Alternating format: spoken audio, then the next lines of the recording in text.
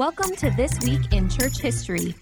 We're grateful you joined us for a wide-ranging conversation about events in the history of the church.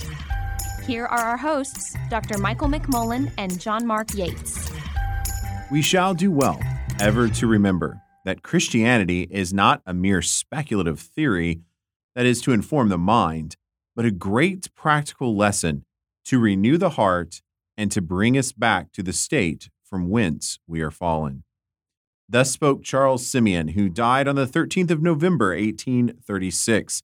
Simeon, the famed evangelical pastor and preacher, spent his entire ministry at Holy Trinity Church in Cambridge, reaching countless students and members of the community for Jesus Christ. I'm joined today with Dr. Michael McMullen to talk about a Cambridge person. Can we talk about someone from Cambridge, I guess, fondly? Yes. I mean, if we can talk about anybody fondly as a graduate of Cambridge, it would be Simeon.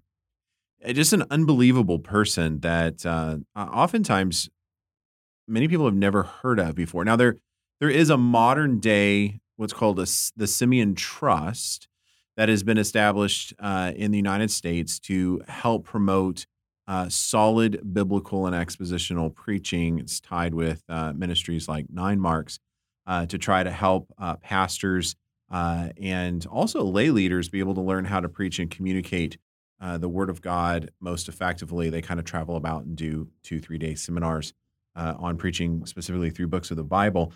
But outside of that name, the Charles Simeon Trust, I don't know that a lot of people know him. Yeah, and you still have the Simeon Trust, the original one in Britain too, that was established.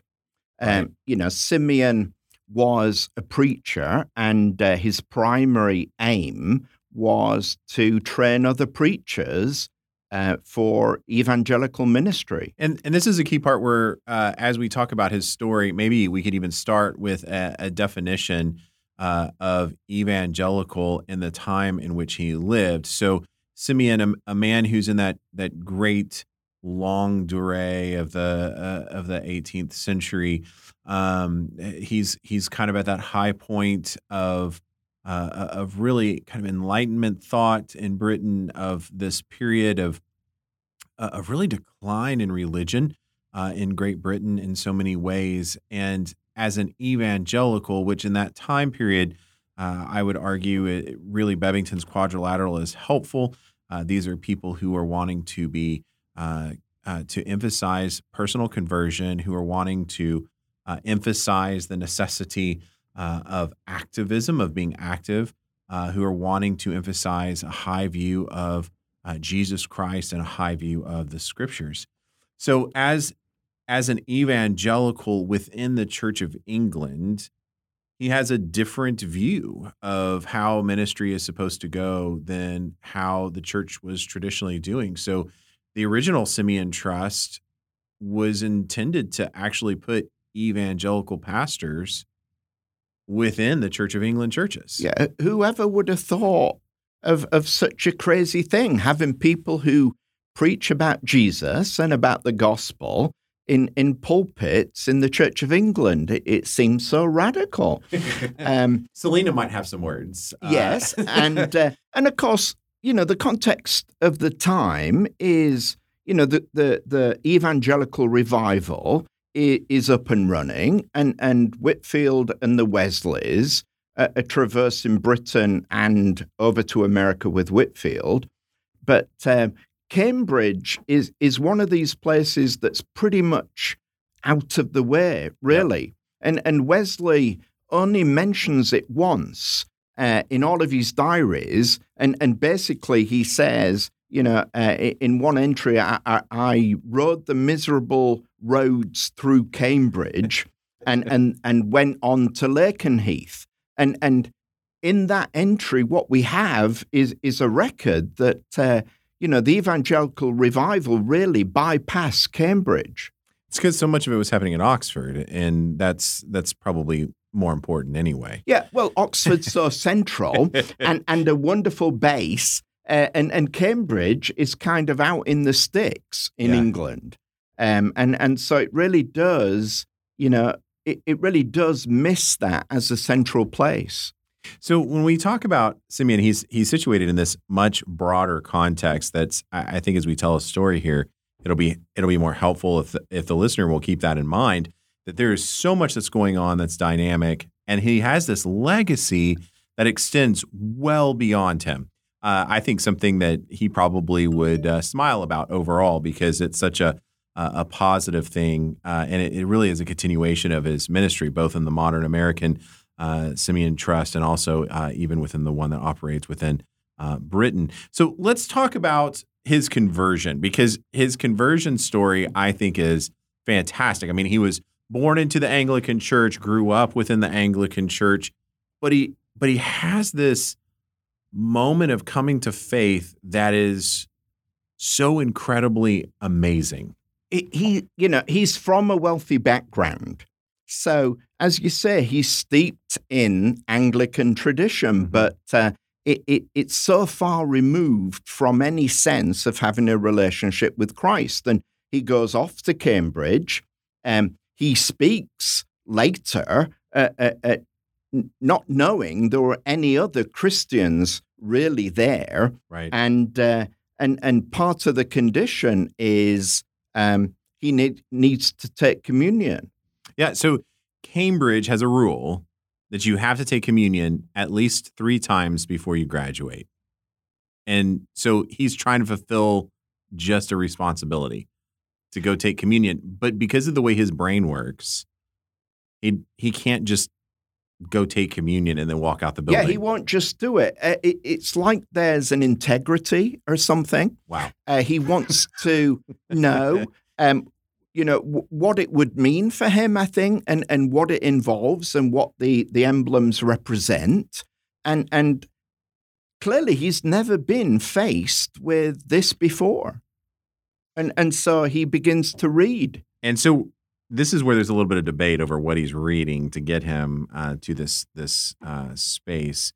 So he reads, according to what I think is helpful, a short and plain instruction for the better understanding of the Lord's Supper by Bishop Thomas Wilson, which had a view in mind of kind of giving the sacrament, the Lord's Supper, a more important part.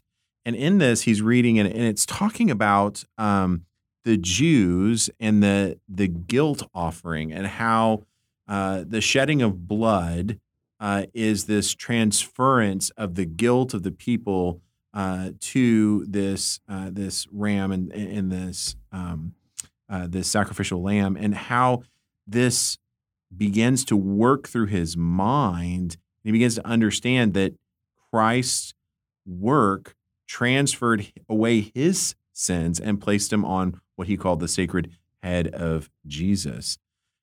That's a powerful way to kind of come to a place that I actually need to trust Christ. Yes, because there's nobody witnessing to him. No, he's just reading. And God uses the words of this book to convict him of his sinfulness and the need to have something done with that sin. It's an incredible thing, and confirms that wherever you are, God can pursue you and save you and use whatever means he wishes to do that. So here he is. He's preparing, and it's actually for Easter Sunday. And so he's had this experience. He goes to communion. He records that at the Lord's table in our chapel, I had the sweetest access to God through my blessed Savior. And that was such a moment. He even records that the service itself was not done in accordance with Scripture, yes, or anything that it was supposed to in tradition. Yet at the same time, when he took the Lord's Supper, he did so in sweet communion with his Savior for the first time. Yeah. And on Easter Day, I mean, that's such a wonderful thing for God to do in his life, a special thing that I'm sure that Simeon, just never forgot, that it just meant so much. And of course, He thinks there are no other Christians around and thinks for 3 years he hasn't really met any. And that kind of gives us an indication of how dark things were in Cambridge.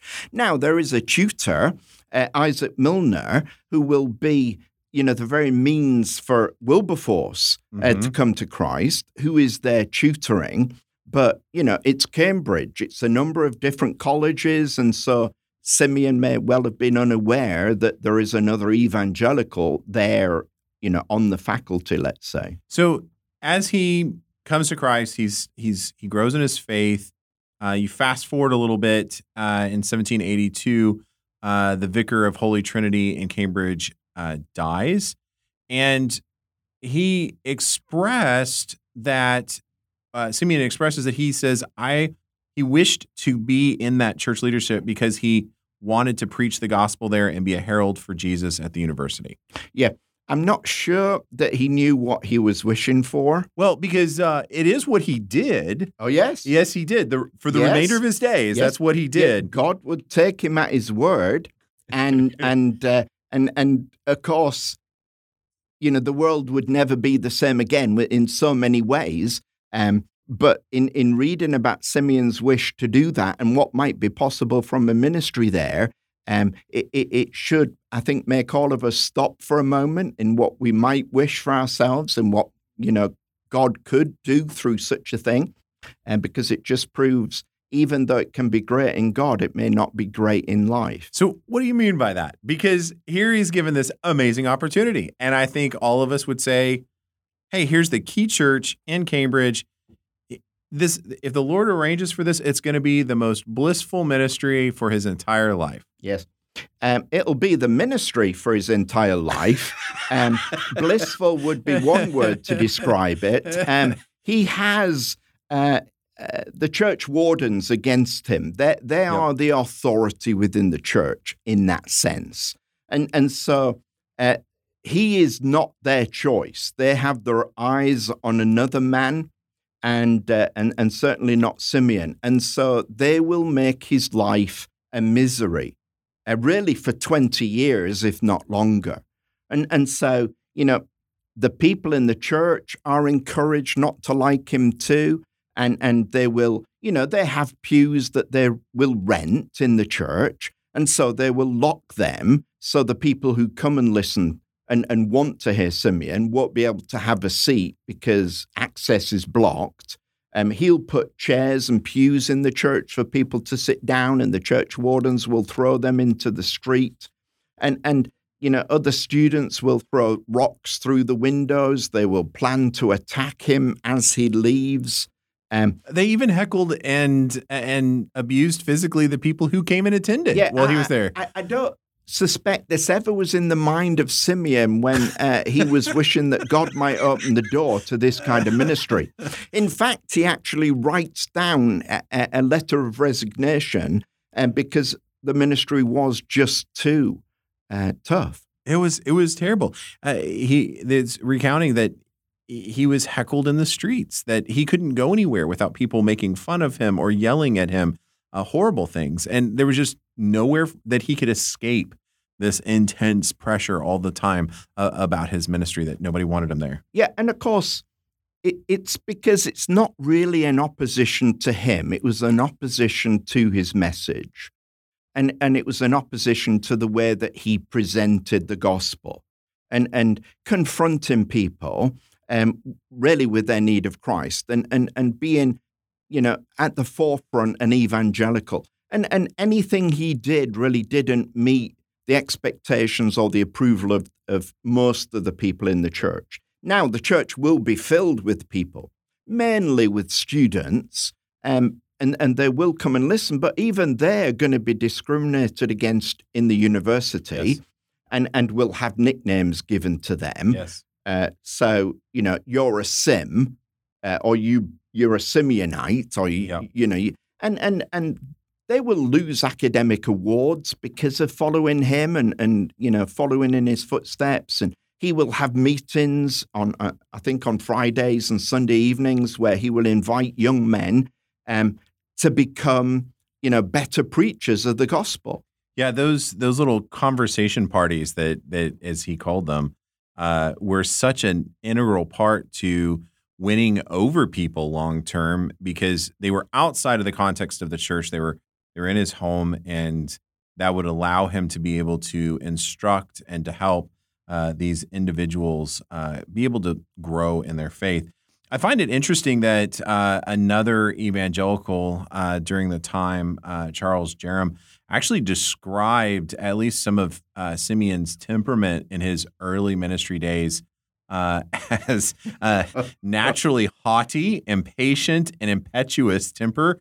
And those defects were sometimes exhibited in a way which was painful to the feelings of others. Yes. So maybe he didn't help himself either. I think he had growth in Christ and maturity still to happen.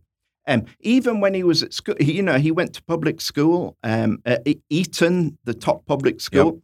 and even there he was classed. One of the ways he was classed was as the ugliest boy in school. So maybe it was something like that really didn't help his spirit or his outlook on life or how he dealt with people or something. Maybe it was the unsanctified part of his life or something. But he certainly knew that he had issues and difficulties that way. And eventually he mellowed, He did. according to those who were there. And part of that.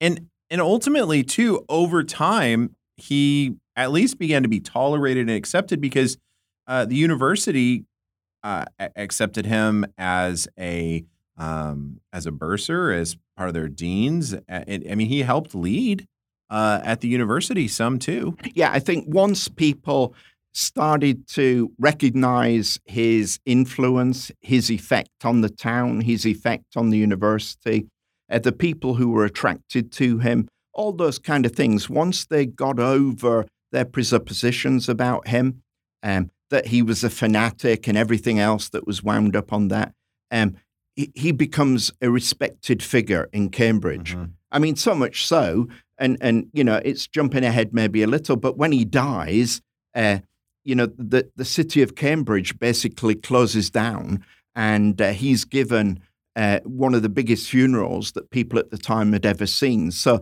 he certainly is rehabilitated, let's say, in the eyes of those with authority in Cambridge. And that just, I think, shows some of the power of that many of our listeners may even think through, the power of following the Lord where he leads and even being willing to have the stick-to-itness maybe of ministry. He was willing to fight through, even though it was not easy. It was hard. It was a terrible thing for him for so many years. Yeah, you have all the opposition, but then of course we have all the blessings and the way that he is used. I mean, it's said that about a third of all Anglican ministers in Britain at that time had in some way sat under the ministry of Charles Simeon. That's crazy.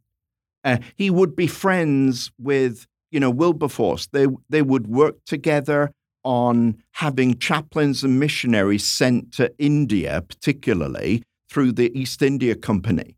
And Henry Martyn, who will go out as a missionary, is called to be a missionary because he sits under the ministry of Simeon in Cambridge. So Simeon's influence is incredibly wide, much wider even than simply helping to place evangelicals into pulpits.